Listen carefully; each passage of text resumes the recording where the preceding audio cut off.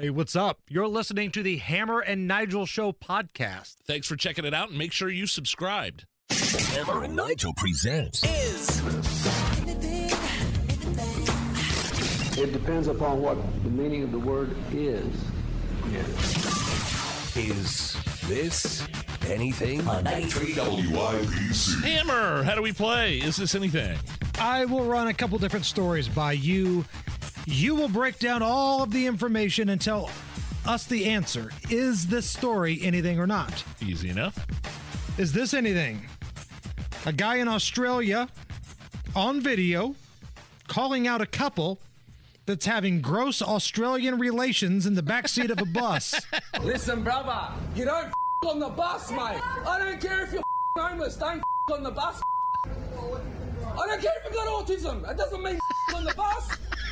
Get the off and go in the park or something. Have some respect for yourself, you chatty. Is that anything? That is something, because I love how the guy's excuse. The guy had two excuses. I'm homeless and I'm autistic.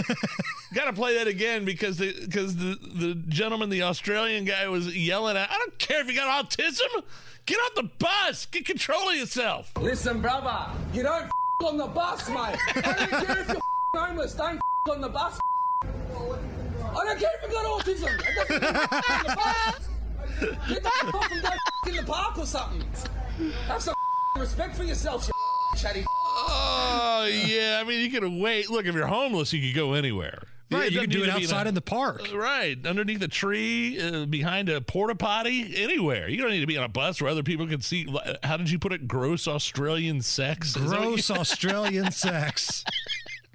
Do they do it different down under?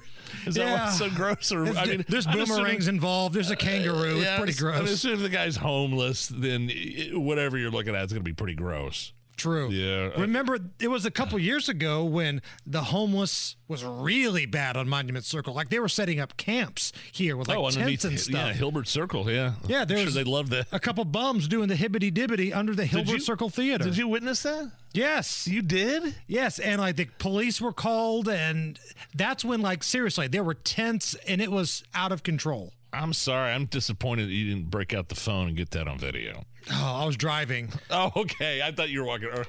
No, I was driving. And, how could you? I mean, could you see movement? Was it out? Did they have a blanket over them, or was it? Well, there's a blanket on the ground. Okay, and then there were other people standing around, like the homeless folks that were getting down and dirty here. They didn't care that they were being watched. So it was like the scene in Boogie Nights where William H. Macy's wife is in the driveway with the guy on top of her pumping away, and there's people just circling around like eating hot dogs and having cocktails. But it's different from Boogie Nights because those folks had a house to go home to afterwards.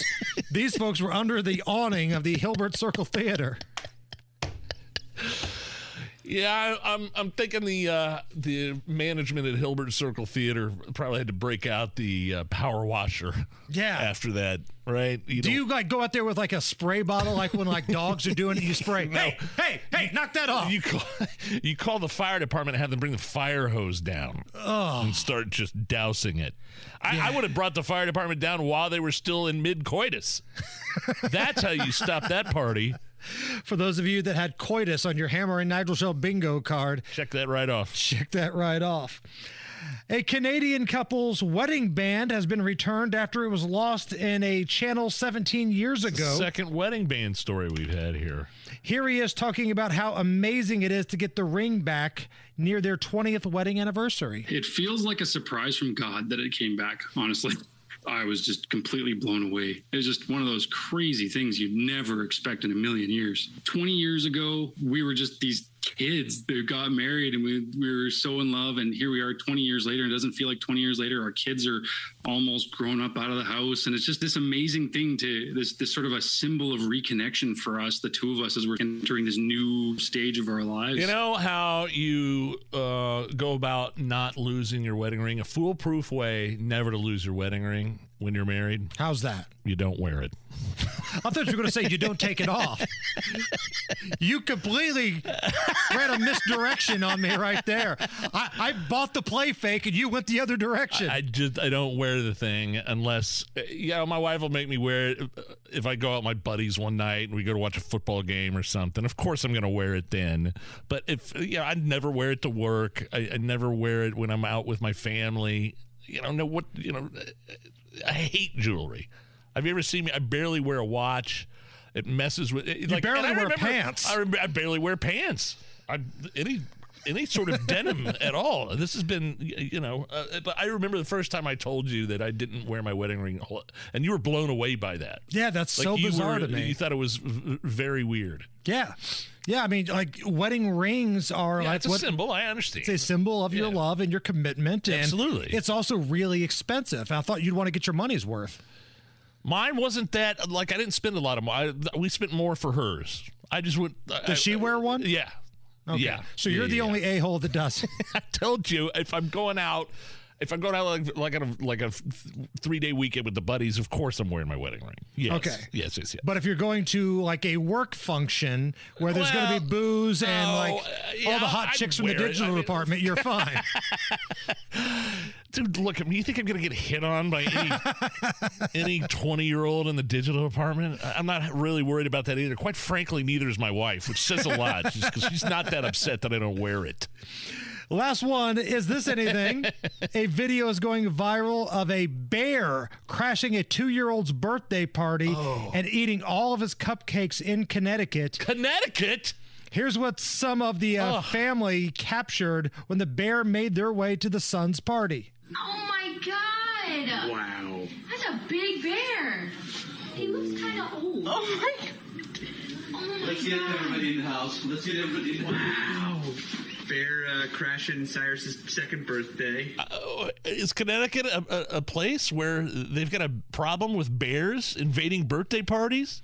I mean, there's mountain chained all up and down the East Coast, the Appalachians. So I guess like little black bears, I would Where imagine. were the other guys that we always play that you used to? Where were they to shoo away the bear? Hey, get! Oh, wait a minute. What I'm hearing is you're wanting great moments and shooing away bear history. Yes. No food for you. No food for you, bear. Bear, no. Bear, no. Go. Thank you. Go, baby. Go. Get. Oh, my Lord. Bear.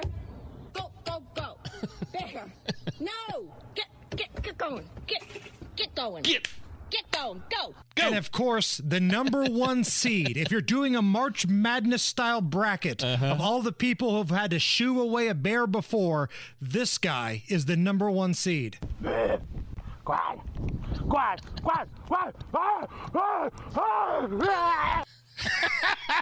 it worked. Great moments and shooing away a bear history. It's the Hammer and Nigel Show. Be sure to catch us every weekday, 3 to 7 on 93 WIBC, or subscribe and get it right to your phone.